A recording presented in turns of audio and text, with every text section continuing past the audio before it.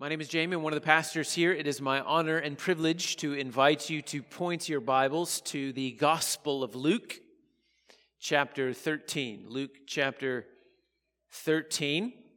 We'll pick up reading where we left off last Lord's Day. I'm going to read the passage, ask for the Lord's help on our time together, and then we'll work through this passage a little bit at a time. Should be around 45 minutes or so. Here at Pickle Baptist, we believe the Scripture is self-authenticating. And by this we mean that its authority does not belong to the testimony of human beings or to any church for that matter. And that God's will and God's intentions are revealed to us in the Bible. The Bible is the supreme and final authority about what is right and what is true. And in matters that are not specifically addressed by the Bible, what is right and true about those matters can be assessed by criteria that is consistent with the teaching of the Bible. That's what we believe about the authority of the Bible. And so it is to this Bible that we now turn. Hear now the word of the Lord.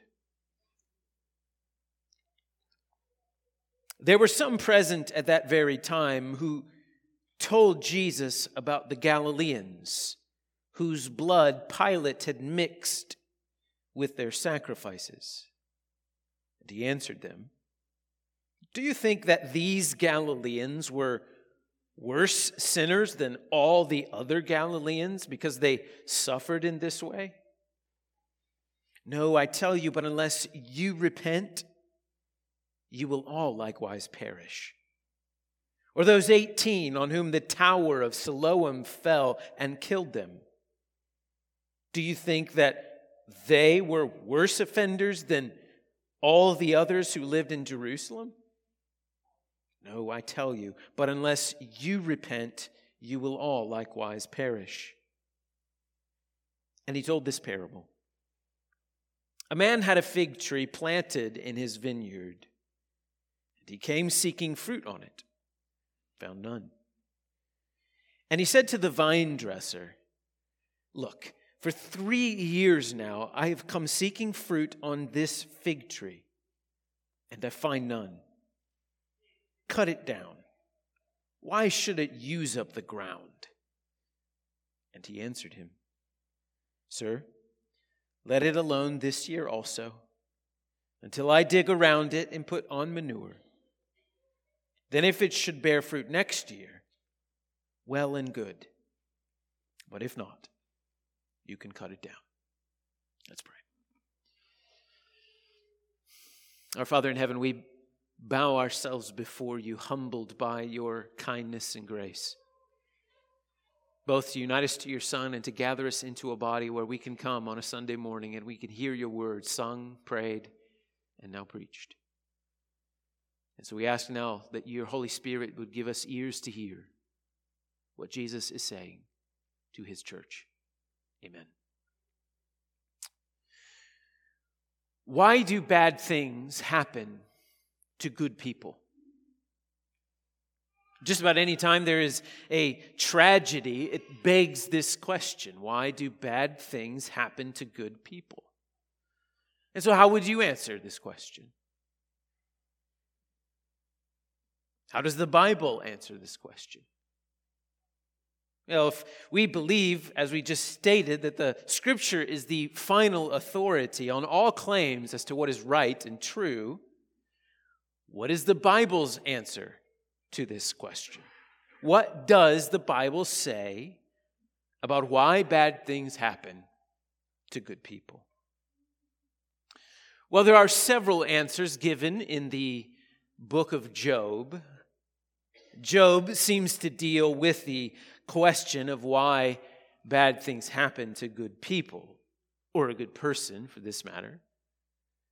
The Bible teaches that Job was blameless, that he was upright, that he feared God and turned away from evil, and that he was a rich man, and he had a huge estate, lots of livestock, and a giant family. And then one day, Job lost everything. lots of bad things to a good person. And what was the answer that Job himself gave to answer that question? Job said, "The Lord gave, and the Lord has taken away. Blessed be the name of the Lord." Well, then Job himself gets very sick. And Job's wife offers an answer to the question, and she says, "Curse God and die." Real sweetie she was. And then in Job's suffering, Job's 3 friends come to him, each one of them having their own answer as to why bad things happen to good people. And I guess you could summarize their answers together by saying they don't. Bad things happen to bad people. Job, you're a bad person. This is your fault. You must have done something to deserve this. It's simple math. What goes around comes around. These boys invented karma even before the Hindus. But Job insists upon his innocence.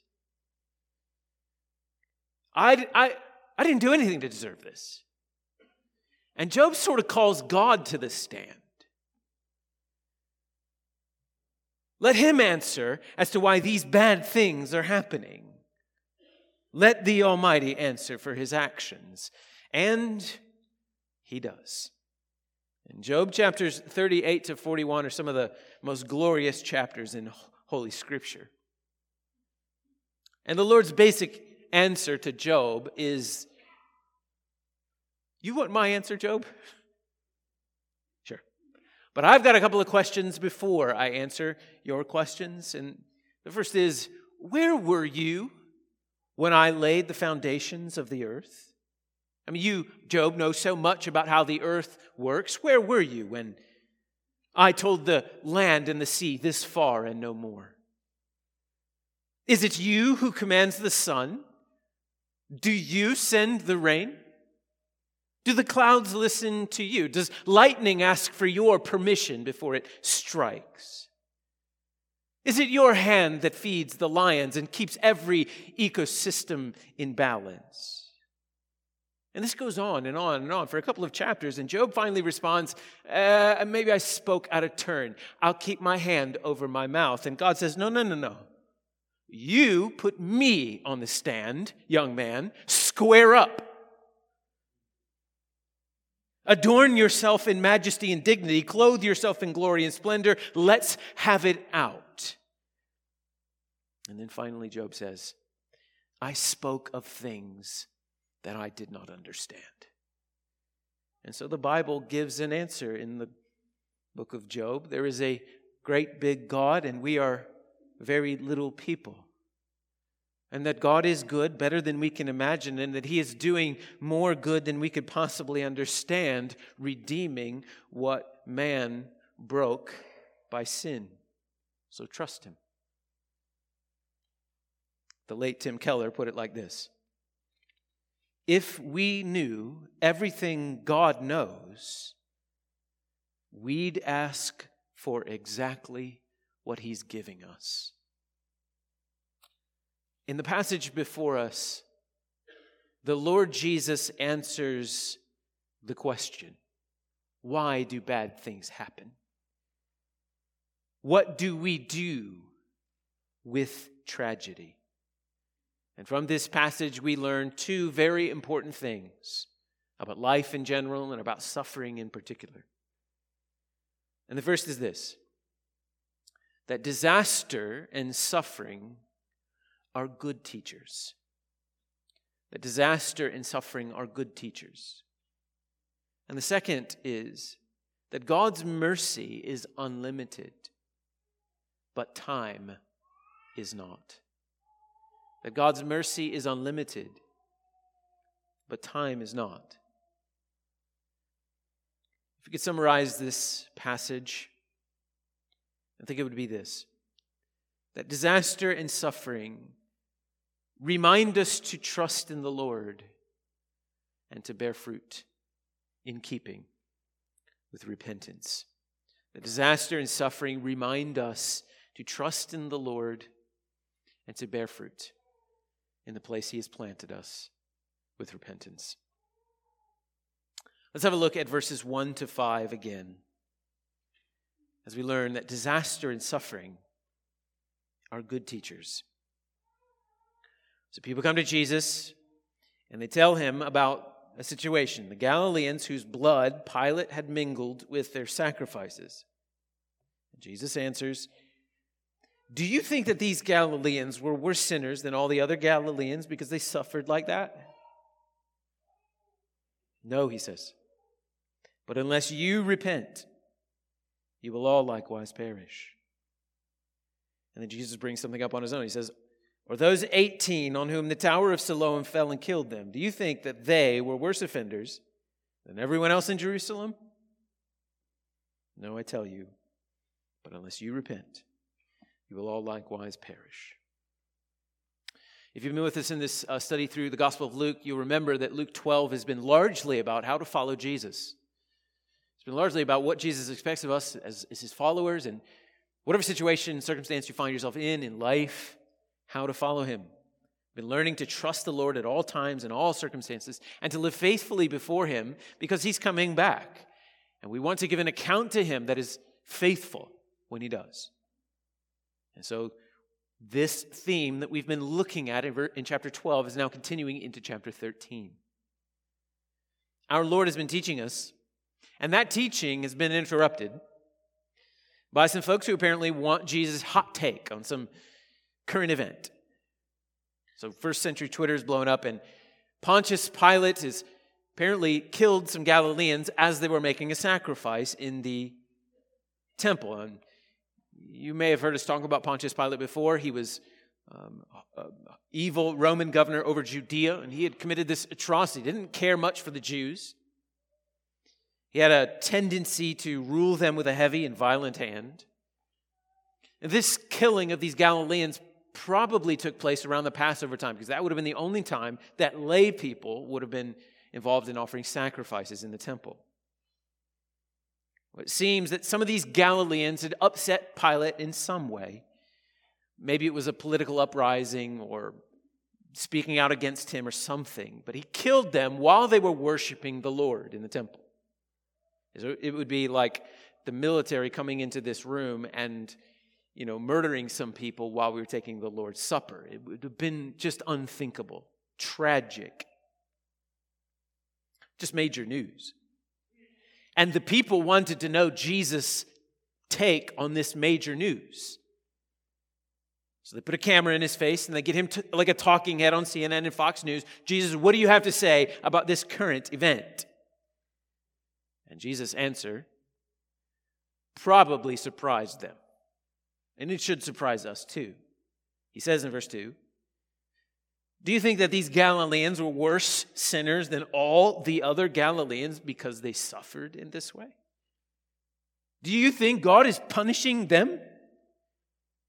Do you think this is some Judean form of karma? Bad things happening to bad people, and what goes around comes around? The badder the person, the worse the punishment." And this must have been a common notion in Jesus' day.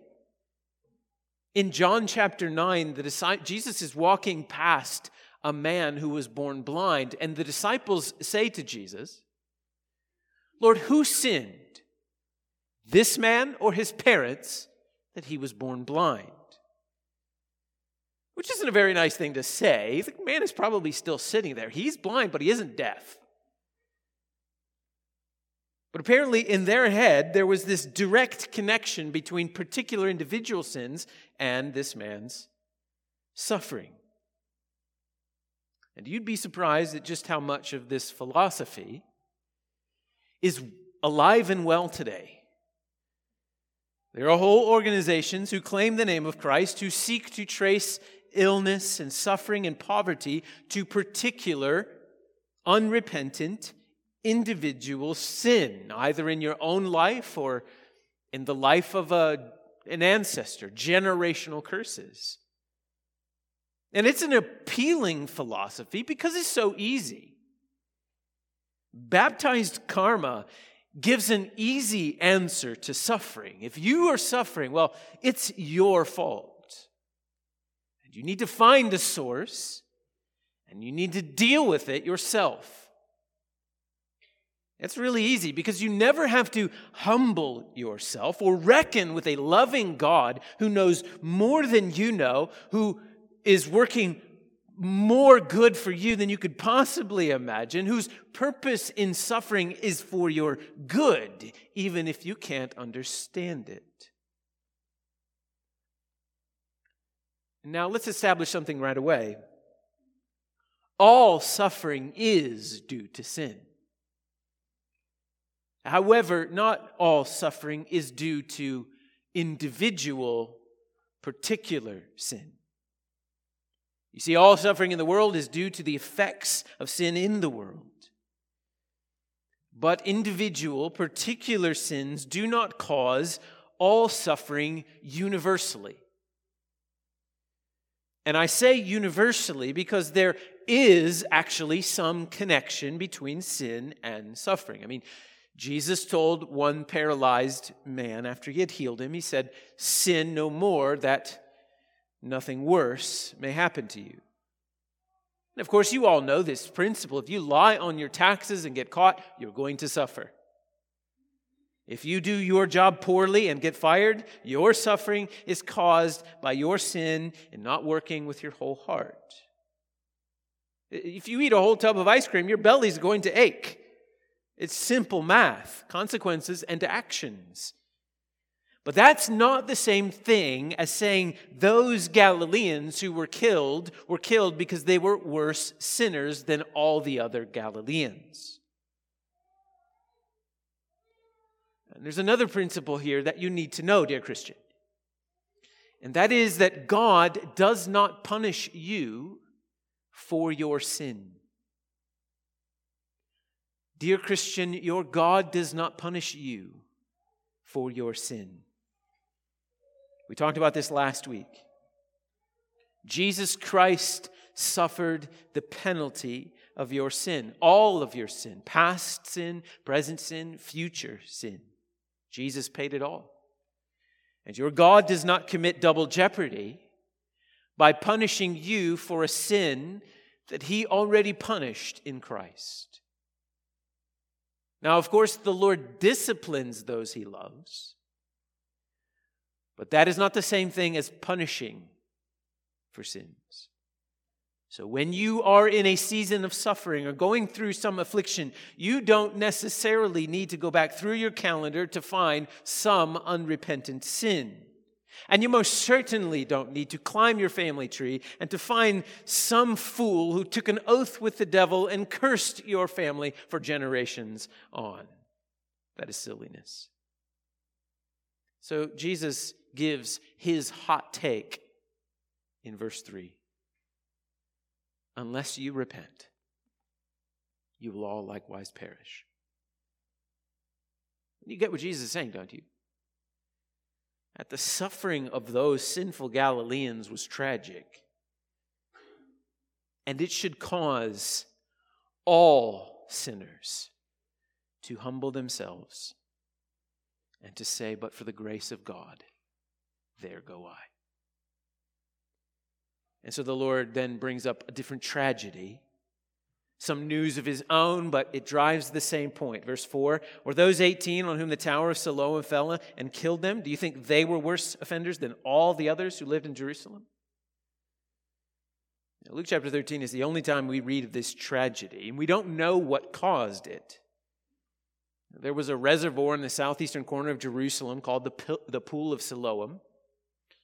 And the Tower of Siloam could have been maybe a part of the city wall in Jerusalem, that maybe they were repairing it and it fell. Or we do know that Pilate conducted a renovation of that area to improve the city's water supply. So perhaps there was a tower that fell and killed some people. We don't know. It does appear to be some kind of construction-related disaster.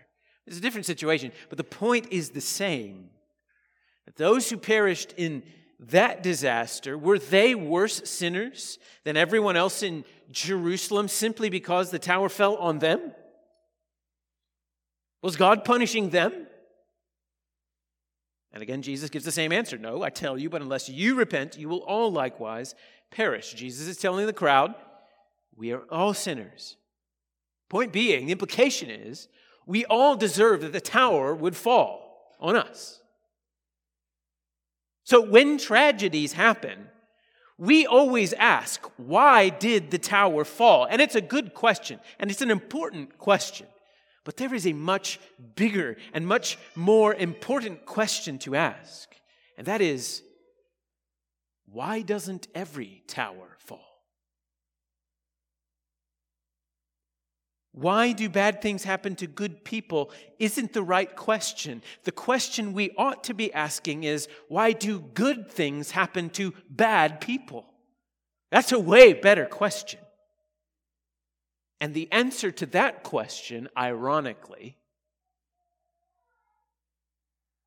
is that every tower doesn't fall because bad things happened to the only good person. See, the reason that why do bad things happen to good people isn't a good question is because there are no good people. The Bible says that no one does good. No, not one. There was only ever one good person. Jesus Christ, the righteous, was the only good person. And the message of the gospel is that bad things happened to the one good person so that good things would happen to bad people.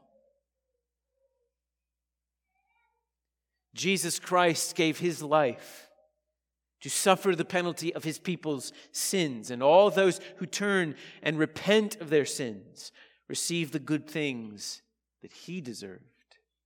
So all our bad goes on him.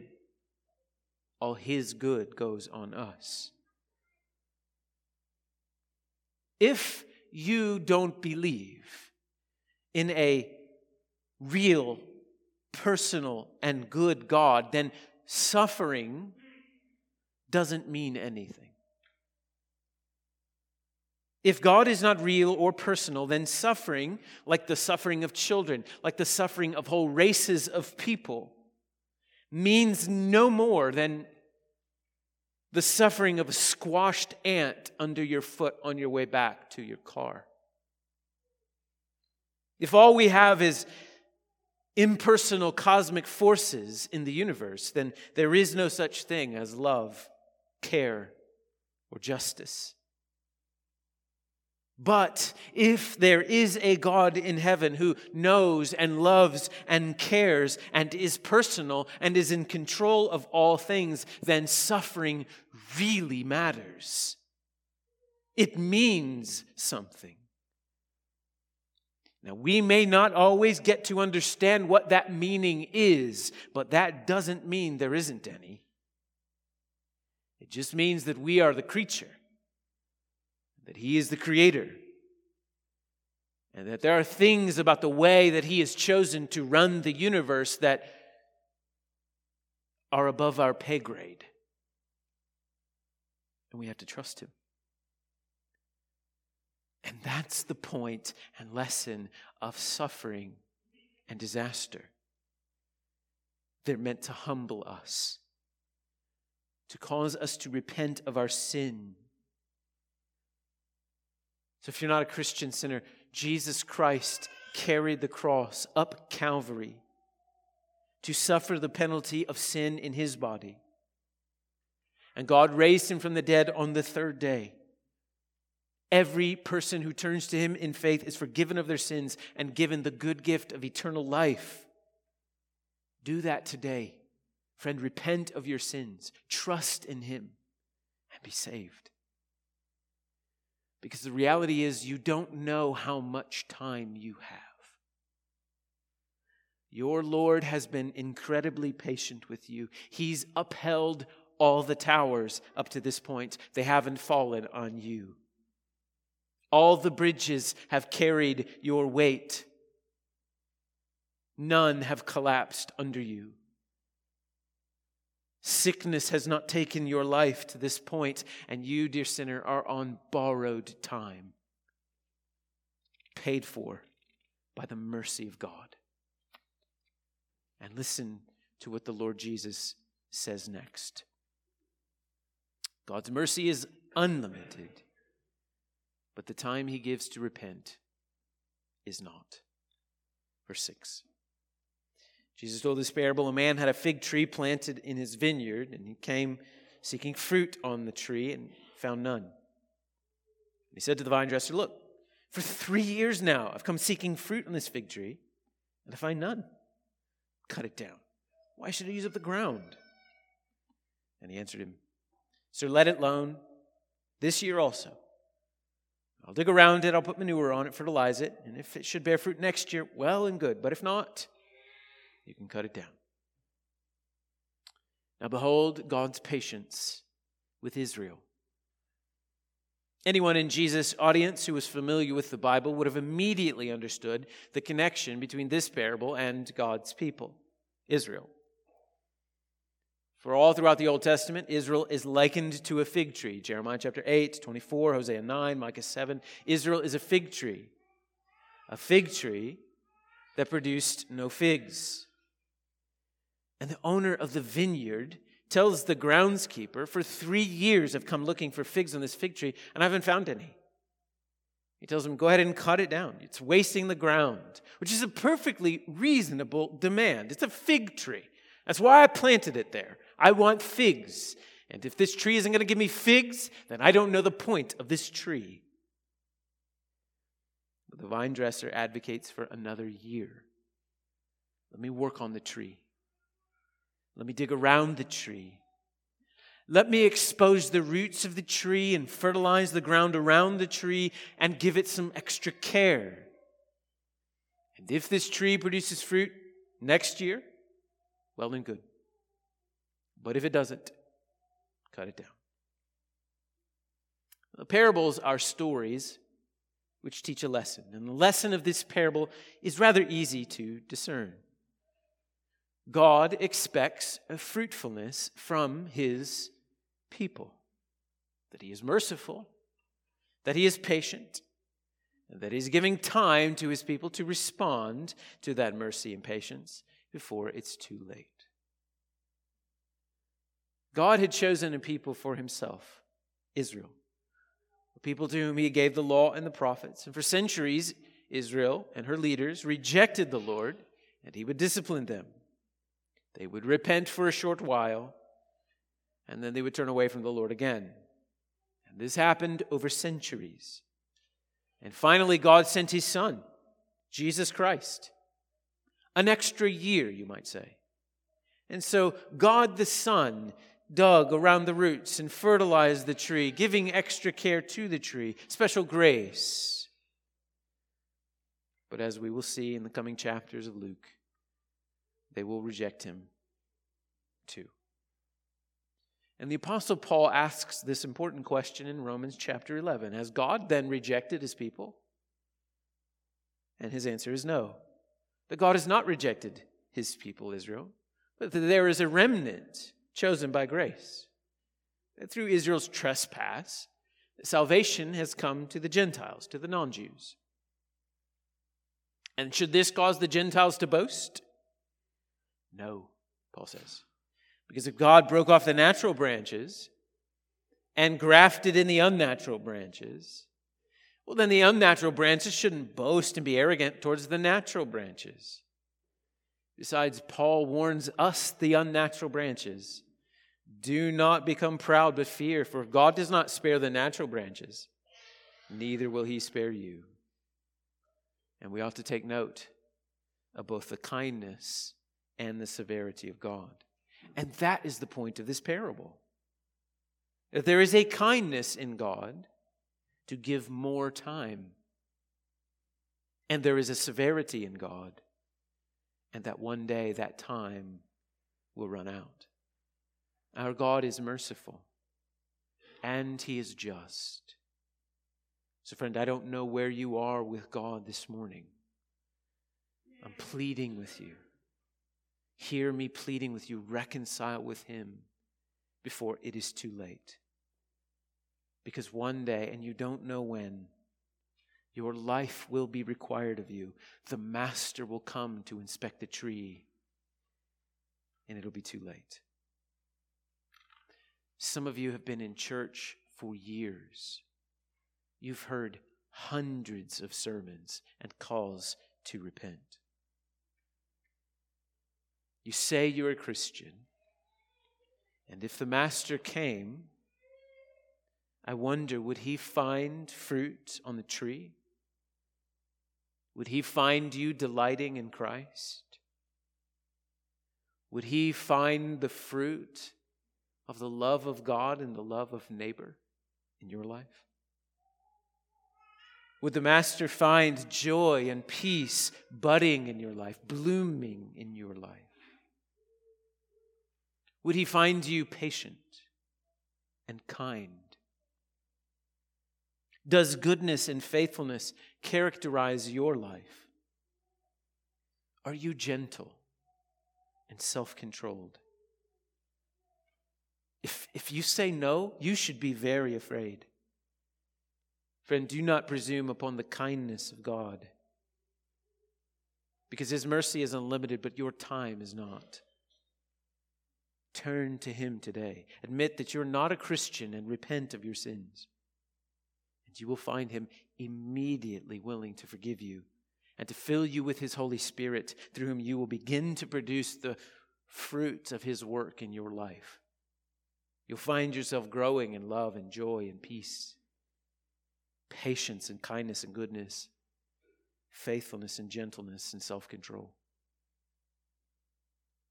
How do we work these two passages together? What does the first section of this passage have to do with the second? What does verse 6 to 9 have to do with verses 1 to 5? And I think the answer is that suffering and disaster are good teachers, meant to humble us and call us to repent, to produce the fruits of repentance. That suffering and disaster remind us that we are creatures. We are dependent in a million ways that we don't yet understand upon the Lord's grace, upon His kindness. And when disaster strikes, falling upon others, Christian, we must humble ourselves. We must never boast in ourselves and let ourselves believe that the reason that disaster has fallen on them and we've been spared is because we are in some ways less sinful or less deserving. No, we must repent and lay ourselves before the mercy of our God and produce the fruits of that repentance. After the resurrection of the Lord Jesus, He told the Apostle Peter what kind of death he was going to die in order to glorify God.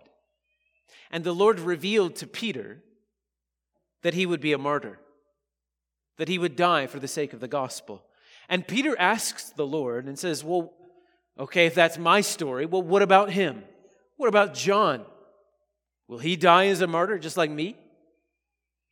And do you remember what Jesus said to Peter?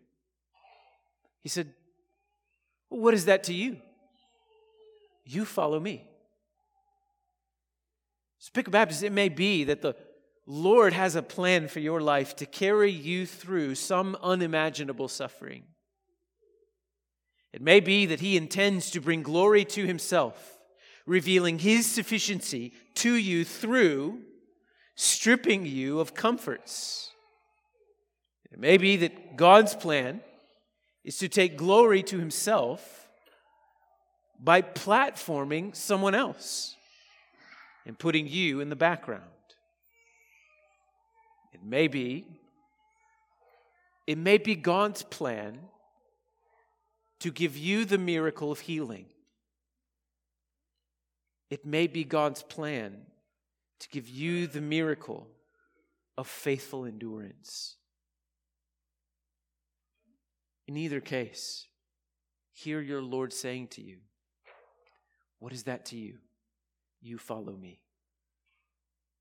Christian, your Savior has a plan for your life. In whatever soil He has planted you, grow. Produce the fruits of your faith. For how many of us have wasted precious energy longing for the ways that things used to be, while neglecting to produce the spiritual fruits in this season? How many of us waste precious time being discontent in our present situation, being envious of others, while the Lord is looking for the fruit of contentment in this season of our life? And let us rejoice in the mercy of our heavenly vine dresser, who sees all of this and says, I'll give her another year. Let me give him another year. Let us rejoice in the mercy of our heavenly vine dresser, who gets his holy hands dirty, who digs around the roots of our lives, who prunes our lives of disordered affections. And let us sing praises to our merciful Lord, who advocates for another season, who endures with us another year of immaturity, another year of impatience, another year of vainglory. And let us be fruitful in the place where the Lord has planted us. And let us trust that the Lord, in whatever season we find ourselves in, is working for our good. Let us look to him for strength, grace to endure whatever hardship he brings us into. And let us humble ourselves, not thinking too highly of ourselves, and not envying the success of others. Let us look at the good that we see the Lord doing in others' lives and give him thanks. Let us look at God's blessing that we see him giving to others and give him thanks. And when suffering comes, dear Christian, and it will come, let us not think it strange.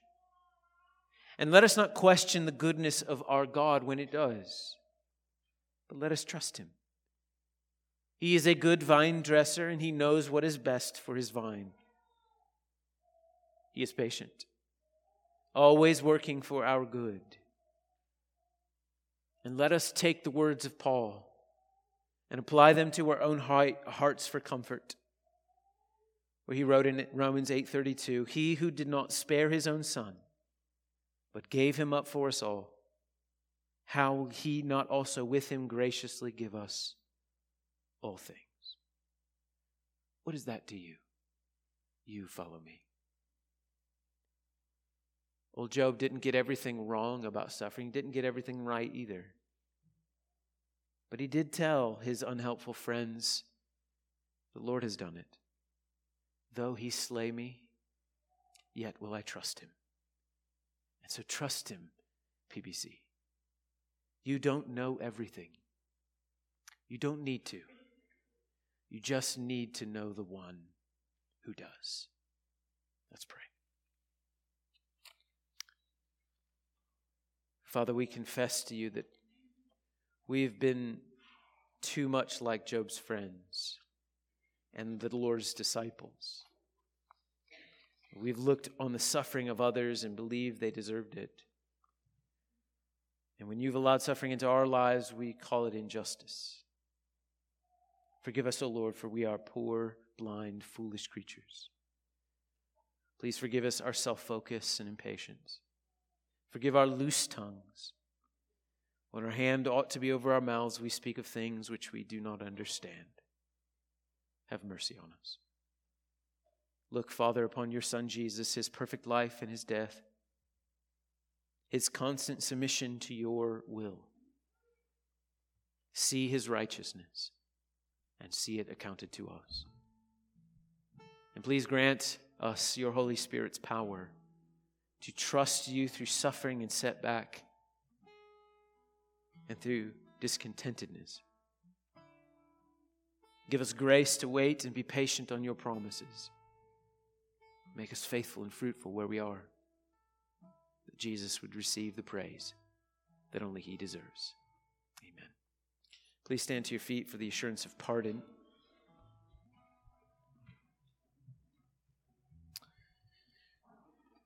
As we look to God's word for an assurance of forgiveness, we find in Isaiah chapter 55, verse 7, these words: "Let the wicked forsake his way, and the unrighteous man his thoughts. Let him return to the Lord, that he may have compassion on him, and to our God, for he will abundantly pardon."